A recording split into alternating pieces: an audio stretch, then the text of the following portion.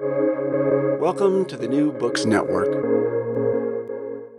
Hello, everybody, and welcome back to New Books in Science, a podcast channel on the New Books Network. I'm Galina Limorenko, doctoral candidate in neuroscience with a focus on biochemistry and molecular biology of neurodegenerative diseases at the PFL in Switzerland, the host of the channel. Today we'll be talking to Professor Avi Loeb, the author of Extraterrestrial, the first sign of intelligent life beyond Earth. Harvard's top astronomer lays out his controversial theory that our solar system was recently visited by advanced alien technology from a distant star. In late 2017, scientists at Hawaiian Observatory glimpsed an object soaring through our inner solar system, moving so quickly that it could only have come from another star. Avi Loeb, Harvard's top astronomer, showed it was not an asteroid. It was moving too fast along a strange orbit and left no trail of gas or debris in its wake. There was only one conceivable explanation. The object was a piece of advanced technology created by a distant alien civilization. In Extraterrestrial, Loeb takes readers inside the thrilling story of the first interstellar visitor to be spotted in our solar system. He outlines his controversial theory and its profound implications for science, for religion, and for the future of our species and our planet. A mind-bending journey through the furthest reaches of science, space-time, and the human imagination, Extraterrestrial challenges readers to aim for the stars and to think critically about what's out there, no matter how strange it seems. Well, Professor Loeb, welcome to the show. Thanks for having me. Oh, it's great to have you here today. So, as we're living through the unprecedented times during the pandemic, could you tell us how has it affected you and your work? Well, I should say that since the pandemic started, I went out jogging every morning at 5 a.m. in the company of ducks, birds, and wild turkeys and rabbits. And I found it very relaxing to be embedded in nature and not having to rush commuting to work. And for my creative work, it has been a very productive period, perhaps the most productive in my career, since I didn't have to attend to visitors that enter my office without warning. And basically, I had time for myself to write papers, scientific papers, and also commentaries, many of which I published in Scientific American. So altogether, it has been, as far as I'm concerned, I know that this is not typical, but it has been a very productive time for creative work. And of course, I look forward to coming back to campus. We are not allowed to go back yet, but the in-person interactions with students and senior colleagues, of course, is at this point not available, and I sort of miss it in some sense. But in terms of my inner world and my creative work, it had been a very productive time. Interesting. And as you were quite proactive during, obviously, during normal times, didn't you feel any withdrawal symptoms of the stimulation that you usually get day to day?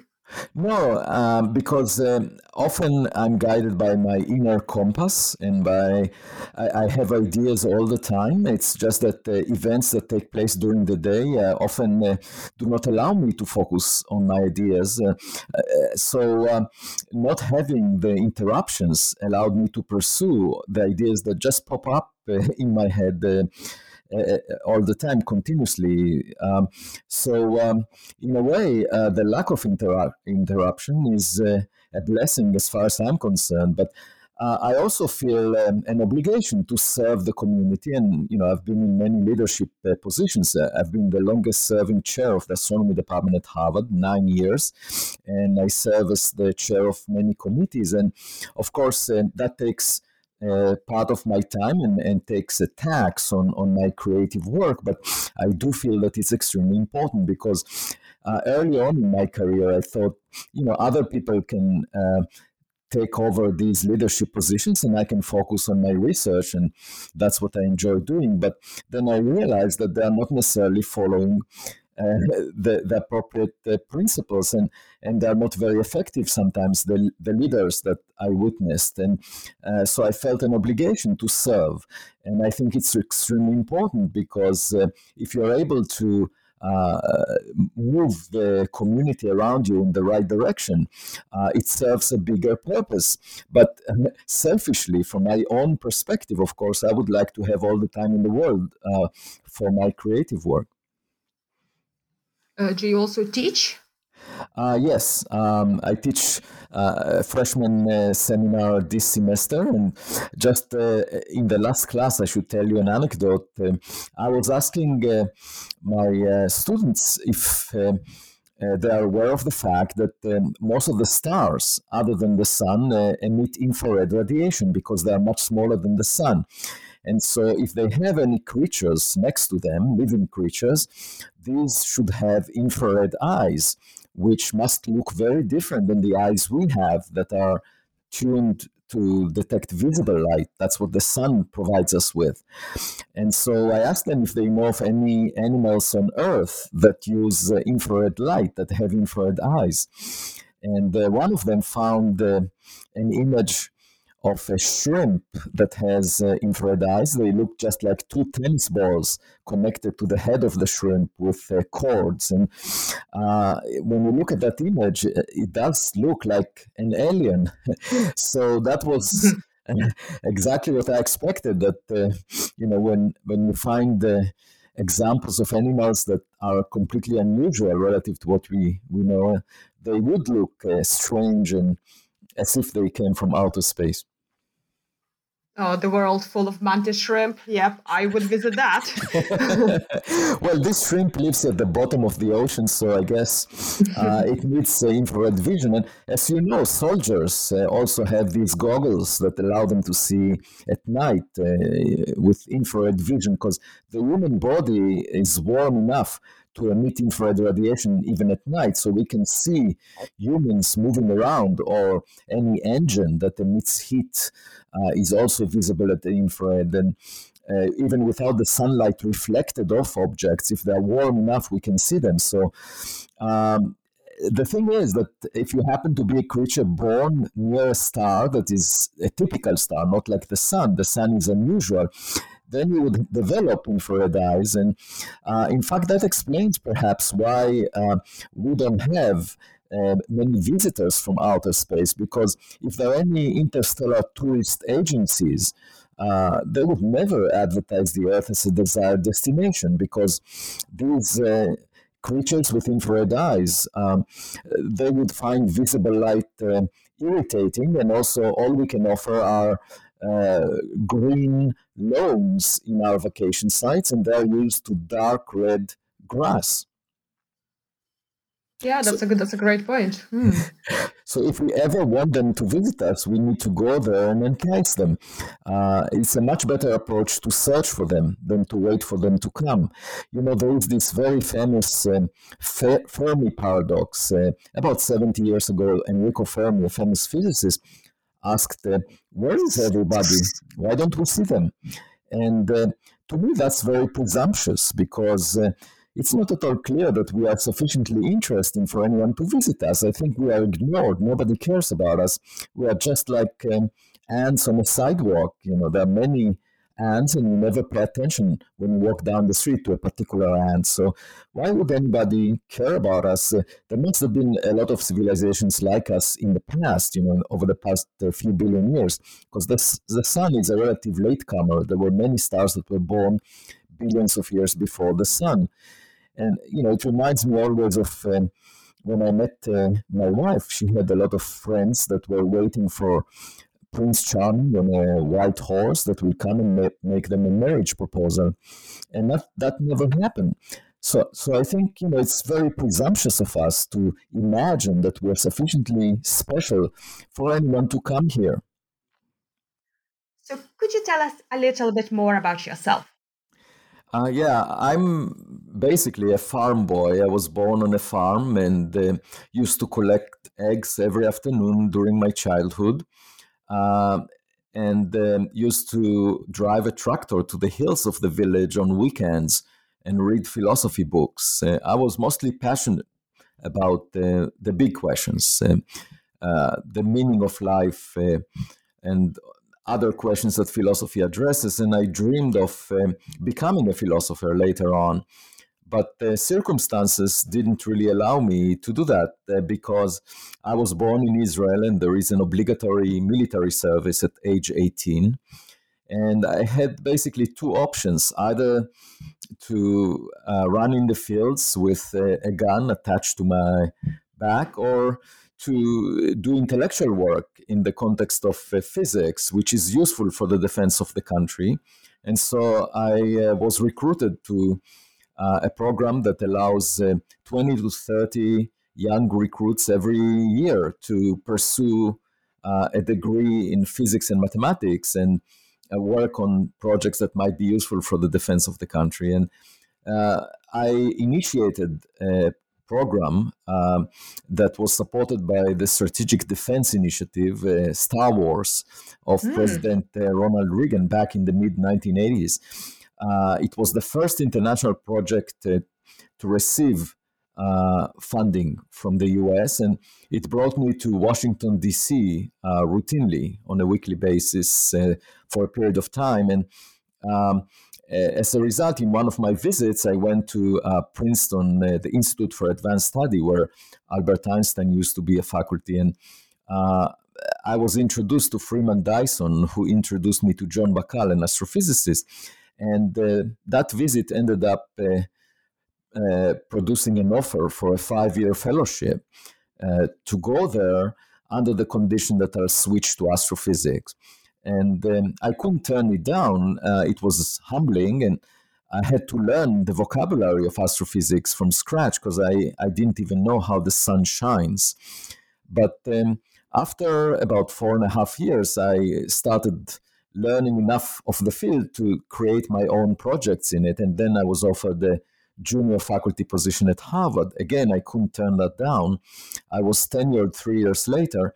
And at that point, I realized that even though my marriage with astrophysics was arranged, I'm actually married to my true love, because there are philosophical problems that we can address in astrophysics using the scientific method. And it's actually very fulfilling to do that. It's much better to find answers using the scientific tools to some of these questions, like how did the universe start? When did life start in the universe? And are we alone, or are we the smartest kid on the block? These are the kind of questions that I addressed in my latest book, Extraterrestrial. So how did you come to writing this book? I started thinking a lot about the origins of life and whether we are alone. Over the past few years, after the first object from outside the solar system was discovered, it's sort of like finding an object from the street in your backyard. And then you expect that the object would look like everything else you've seen in your backyard before. But it so happened that this object that we found in October 2017, which was given the name Oumuamua, because it was discovered by a telescope in Hawaii, and Oumuamua means a scout in the Hawaiian language. That object did not look anything like we have seen before in the solar system. And the more data we got about it, the more peculiar it looked. So I was willing to contemplate the possibility that it might be artificial, because it had a lot of strange properties, which I summarize in my book. And, the way I approach science is just like a kid. I mean, I'm not worried so much about my image. I don't care about how many likes I have on Twitter. I just try to understand what it means, and I'm actually thrilled when nature offers us something unusual. Many of my colleagues are upset about it. I remember a seminar at Harvard in which Oumuamua was discussed, and when it was over and we left the room, a colleague of mine that worked on rocks from the solar system said, Oumuamua is so strange, I wish it never existed. And to me, that was appalling, because you should actually be happy when nature shows you something that doesn't quite line up with what you expected. It's an opportunity to learn something new. That's how kids learn. They see new things and they're willing to take risks in explaining them, in figuring them out.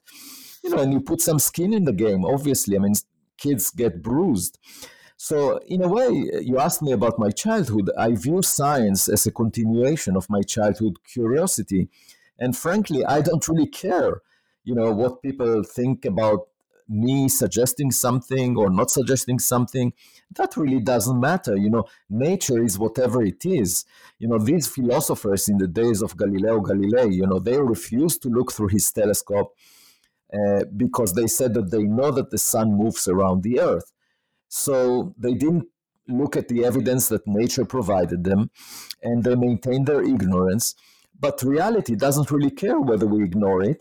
The earth continued to move around the sun. And who cares what humans are telling each other? That's really irrelevant. So as far as I'm concerned, it's not about us. It's about nature, and we are supposed to figure out what nature is, and that's exciting. Science is not supposed to be boring, and it's not supposed to be a pedestal where if someone is a scientist, that's an occupation of the elite, something that the public is not supposed to understand. Not at all. It's something that everyone can understand. It's something that you're not supposed to think about yourself when you're doing it.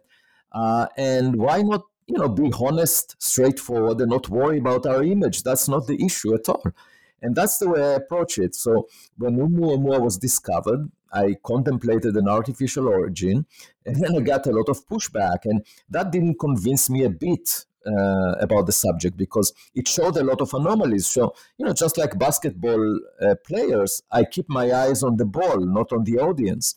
And then I wrote the book. After that, there was actually a literary agent, several literary agents that approached me, and I dismissed the idea. And then one of them insisted, and she convinced me. And I said, okay, I'll write it up. So I wrote this book, and I told the publisher that, I'm writing it up with the hope that at least one person that reads the book may decide to become a scientist after reading it. And as it turns out, just a few weeks ago, I got an email from Malawi in Africa from a woman that read the book and said, the book is great, and I'm contemplating becoming an astronomer. And I said, I told her the story about my dialogue with the publisher, and I said, are you that person that will become a scientist as a result of reading my book? And she said, maybe. So that already made my day, and I'm already satisfied, because I know that there is at least one person that this book affected. Yeah, that's really interesting. So you mentioned on the discovery of Oumuamua with the Hawaiian telescopes. So can you maybe tell us a bit more on the science part of what we know, how we actually detected it? Right. So the Pan-STARRS telescope in Hawaii was designed for the purpose of finding near-Earth objects. These are objects that could come very close to Earth and in principle endanger us. You know that the dinosaurs were killed 66 million years ago when a giant rock the size of Manhattan Island hit the ground. So they were enjoying eating grass, and they didn't worry about astronomy. They had huge bodies and were very dominant relative to their environment, and probably very arrogant in their attitude. But then this giant rock came along, and they died, and 3/4 of the life forms on Earth went extinct. Humans are much smaller in body size, but we have the human brain, and that allows us to design telescopes that can warn us about incoming rocks. And that seems to be much more effective at survival, because we can nudge away rocks that endanger us. So we will not share the fate of the dinosaurs. So Congress in the US asked NASA to find 90% of all the rocks that are bigger than 140 meters that come close to Earth. And as the first part of this search, pan-stars started surveying the sky. And of course, in less than 3 years, there would be a much more sensitive telescope that will continue that task. It's called the Vera Rubin Observatory in Chile, and it's supposed to find 60% of all the objects bigger than 140 meters that could hit the Earth. That's good to know. Yeah. And pan-stars surveyed the sky, and after a few years found the very first object from outside the solar system that we've ever seen. We couldn't see it before because there was no telescope as capable surveying the sky. And that object is roughly that size of 100, 200 meters, reflecting sunlight from within the orbit of the Earth around the sun. And we knew that it came from outside the solar system because it was moving too fast to be bound to the sun. So it was really the very first object that we found near us from outside the solar system. And at first, astronomers thought, it must be a comet or an asteroid, the type of objects we've seen before from the solar system, a rock. A comet is a rock covered with ice. So when it gets close to the sun, the ice warms up and evaporates along with dust, and you see this cometary tail around it. But there was no cometary tail around Oumuamua. So it was definitely not a comet. And in fact, the Spitzer Space Telescope searched very deeply for any carbon-based molecules or dust and couldn't see anything. So then astronomers said, okay, well, maybe it's just rock without anything that can evaporate. And the problem with that is, as it was tumbling, the amount of sunlight that was reflected from it changed by a factor of 10. And that's unprecedented. It implies that the object is at least 10 times longer than it is wide, projected on the sky as it was spinning around.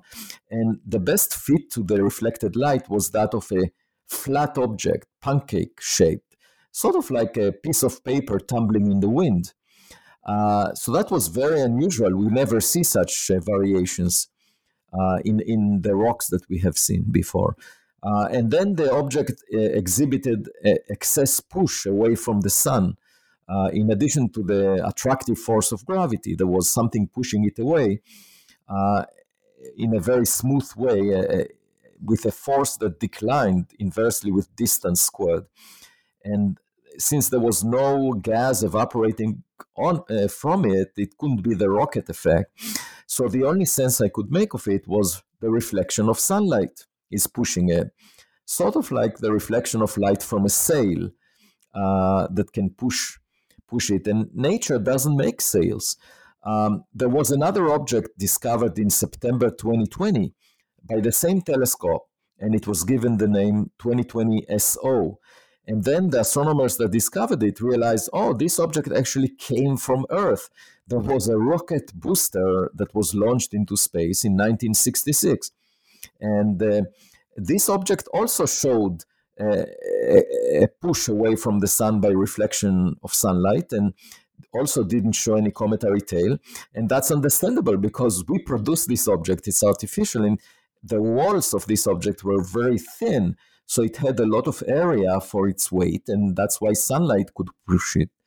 And since it shared the qualities of Oumuamua, it's tempting to say that Oumuamua was also artificially produced. The question is, who produced it? So how did you arrive to this big insight, I suppose, that it might be some sort of alien technology? Well, it was by the evidence, by excluding other possibilities to explain all the unusual properties of Oumuamua. And I should say that there are more anomalies. For example, the frame where it came from. Only 1 in 500 stars comes from that kind of a frame. It's called the local standard of rest. It's the frame you get to when you average over the random motions of all the stars in the vicinity of the sun. And so it didn't look like it came from any star, but instead it was just like a buoy sitting at rest on the surface of the ocean, and the sun bumped into it like a giant ship. And that's also extremely unusual. So it had a lot of unusual properties. And, at first, when the first unusual properties showed up, I said, okay, well, maybe it's an unusual object. But then when more and more came along, and, you think about the fact that it's the first object that we discovered, it must be common. How is it possible that the first object is 1 in a trillion, a very rare object?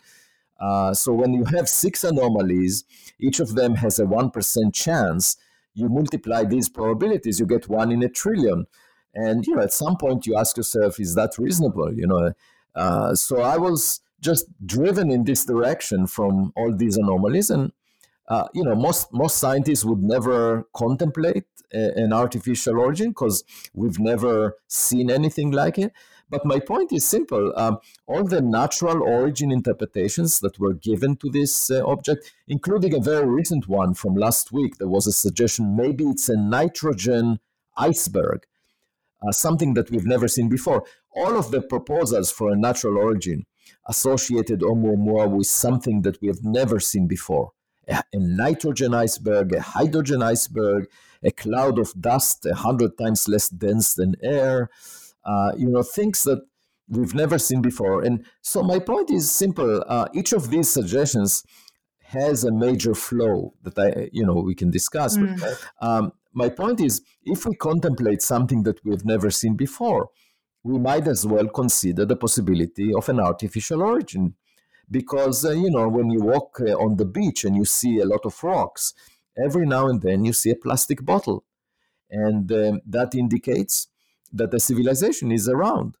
So we should be open-minded. And obviously the best way to proceed would be to get much more data, much more evidence about the next object that belongs to this class. And since we found this one after a few years of watching the sky, we should definitely find more in the coming years, especially with the Vera Rubin Observatory. We might find one a month. And then, when we find one that approaches us, we can send a spacecraft equipped with a camera that will take a close-up photo of it. And they say a picture is worth 1,000 words. In my case, a picture is worth 66,000 words, the number of words in my book. So how were your ideas received in the scientific community? I should say in the general public, they are received with great interest. My book became a bestseller in many countries, and there were of all the 400 interviews that I had to go through over a period of 2.5 months around the publication date of my book a couple of months ago. But the scientific community is much more negative about this possibility. People have a problem discussing it, which I find problematic because scientists should be open-minded, especially on a subject that is of such great interest to the public, because the public is funding science, and we have an obligation to address topics of interest to the public using the scientific method. And that means collecting more evidence. The only reason we might not collect more evidence on future objects that look as weird as Oumuamua is if we assume that we know the answer in advance. If we say it's always rocks, it's never aliens, then we resemble a caveman that when presented with a cell phone, since the caveman is used to playing with rocks all of his life, would argue that the cell phone is just a polished rock. So, we we want to believe that science is open-minded. We should act according to that and collect more evidence. People often say, "Oh, extraordinary claims require extraordinary evidence." My point is, you would never collect extraordinary evidence if this topic receives no funding and if it's being ridiculed, because young people are afraid of pursuing it. So if you close your eyes, you will never see wonderful things, and if you don't fund such an opportunity, you will never discover anything. So it's a self-fulfilling prophecy. It's just like stepping on the grass and saying, look, the grass doesn't grow. So this backlash that you received, was it primarily from senior colleagues, so people who have stakes in science? No, no. The strange thing is, the people that are most opposed to it are those that are less, how should I say, less accomplished scientifically. It goes inversely. The way I think of this is, I remember seeing in the news there was a congressman that for many years was making anti-gay statements. And then when after he retired from his job, at some point he came out of the closet and confessed that he's gay. And many of these people that express very strong opinions against this idea, I believe that deep down they are very intrigued by this possibility, and they just try to say the opposite.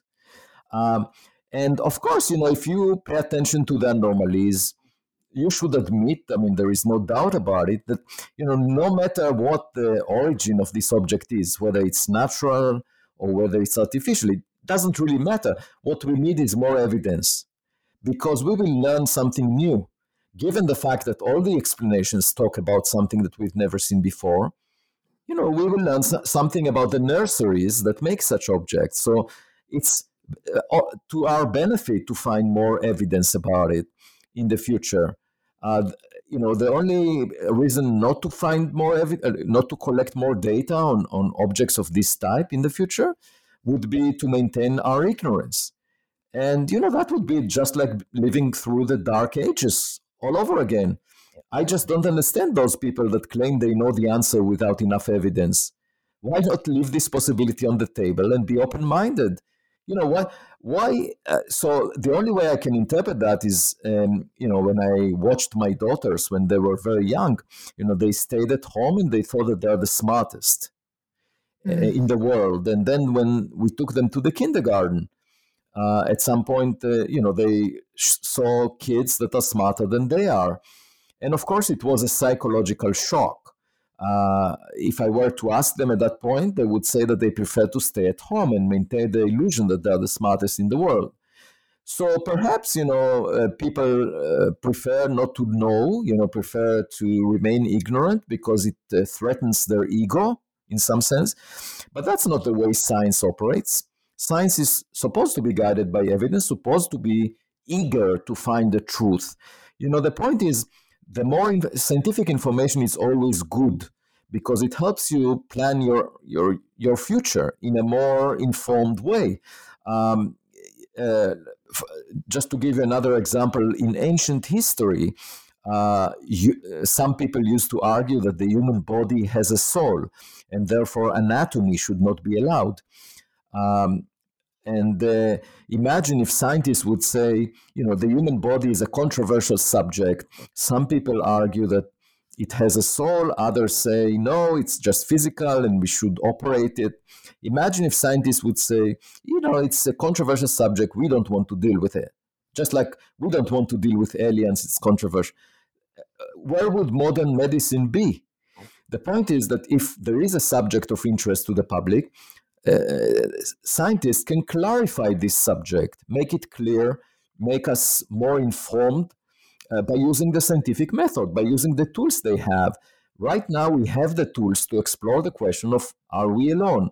Are we the smartest kid on the block? We have those tools. They're called telescopes. It's just a question of dedicating telescope time, dedicating funds that we otherwise dedicate to other tasks. To give you another example, nowadays astronomers are searching for the nature of dark matter. This is most of the matter in the universe. It's made of some particles that we don't know their nature, the nature of, and so we are trying to find out which particles make most of the matter in the universe. So hundreds of millions of dollars, maybe $1 billion, were dedicated for the search, and nothing was found as of yet. And that's okay because you take risks in science. Sometimes you don't find the answer after investing $1 billion. But you can ask, how much was invested in the search for technological civilization, something we know exists because we exist. And it's at least 1,000 times less federal funding for that. So you ask yourself, okay, well, if we are not investing $1 billion level funding in that search, how can we find extraordinary evidence? And by the way, this subject is of great interest to the public. If the dark matter is made of axions or weakly interacting massive particles, that would have zero impact on our daily lives. Who cares? But if Oumuamua was a technological relic, that could have a huge impact on society. So how can we shy away from this question? How can we ridicule a discussion on this question? I think the scientific community right now is exactly in the opposite position to where it should be. So what changes does the scientific establishment need to actually promote investigation of some maybe niche theories? Well, it's very simple. We just need to search for more evidence. So, for example, we can design a space mission that once we detect, let's say with the Vera Rubin Observatory, we detect an object like Oumuamua a year before it approaches us, then we send a spacecraft with a camera that intercepts its trajectory and takes a close-up photo. That's not very expensive. We can do that. I call it space archaeology, basically figuring out if interstellar objects like Oumuamua that come inside the solar system, it took them a long time to make the journey. It saves us the trip of going to their birth sites. We can search each and every one of them and take a photograph to see if they are natural or perhaps artificial, just like going on the beach and checking whether you see a plastic bottle among the rocks. That's a very natural thing for us to do, space archaeology. In the past 70 years, we've been searching for radio signals, but that's like trying to have a phone conversation. You need the counterpart to be alive. And we cannot have a phone conversation with the Mayans, for example. The Mayan culture is gone. But we find relics from the Mayans in archaeological digs. And that's why we have archaeologists on university campuses. So we should, at the same level of interest, have space archaeologists that search for relics from past civilizations that may not be around anymore in space. And that's just one example of how we can fund such research. But you can also search for industrial pollution in the atmospheres of planets around other stars. You can search for technological structures on planets. Like, for example, you can search for artificial light on the night side of a planet from cities that might be there. You can search for reflection from photovoltaic cells that cover the day side of a planet. You can search for flashes of light that are associated with light beams from other civilizations, all kinds of searches. And we should have a minimal level of funding of that, which is comparable to the search for dark matter, I think, if not more, because it's of great importance to our society if we find the answer to this question. And I should say, extraordinary conservatism leads to extraordinary ignorance. Oh, can you explain that a little bit? That's interesting. Well, if you are not open to find wonderful things, you will never discover them. If you regard anything new as with suspicion, with hostility, and you always want to stay in your comfort zone in terms of finding things that justify what you already knew, then you will never discover new things. Let me give you an example.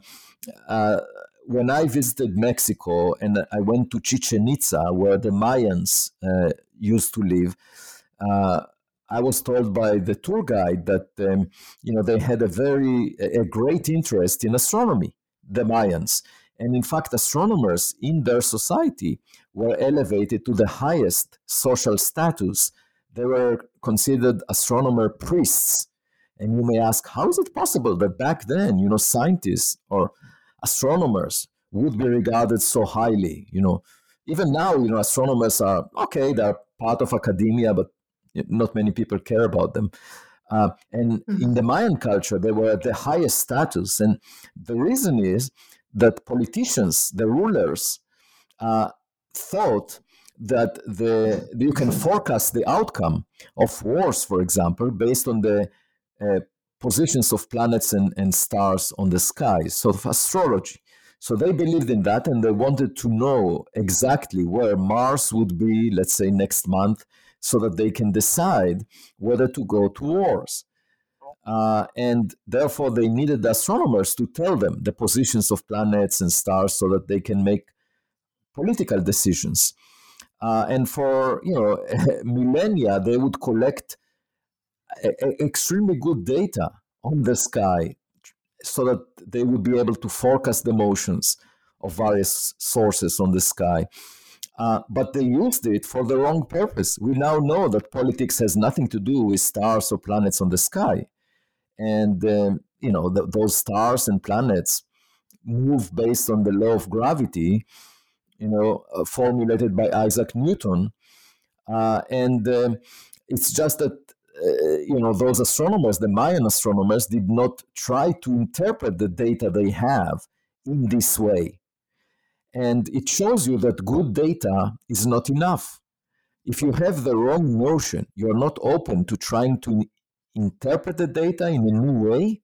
If you think that the purpose of if you think that like the purpose of the data is just to forecast the outcome of political decisions, then you will never discover the laws of Newton. So from early on, you were very curious and had early interest in philosophy, and also had a quite unconventional pathway of becoming an astrophysicist. So do you think that contributed to you having more global perspective on things? And how can others maybe strive for it? Well, definitely. I'm not a typical astronomer, and I had to go through a long period of time where I felt like fish out of water in a way, because you have to demonstrate a certain level of rigor and focus on narrow topics in order to get tenure in academia in a particular field like astronomy. And of course, the environment was extremely different than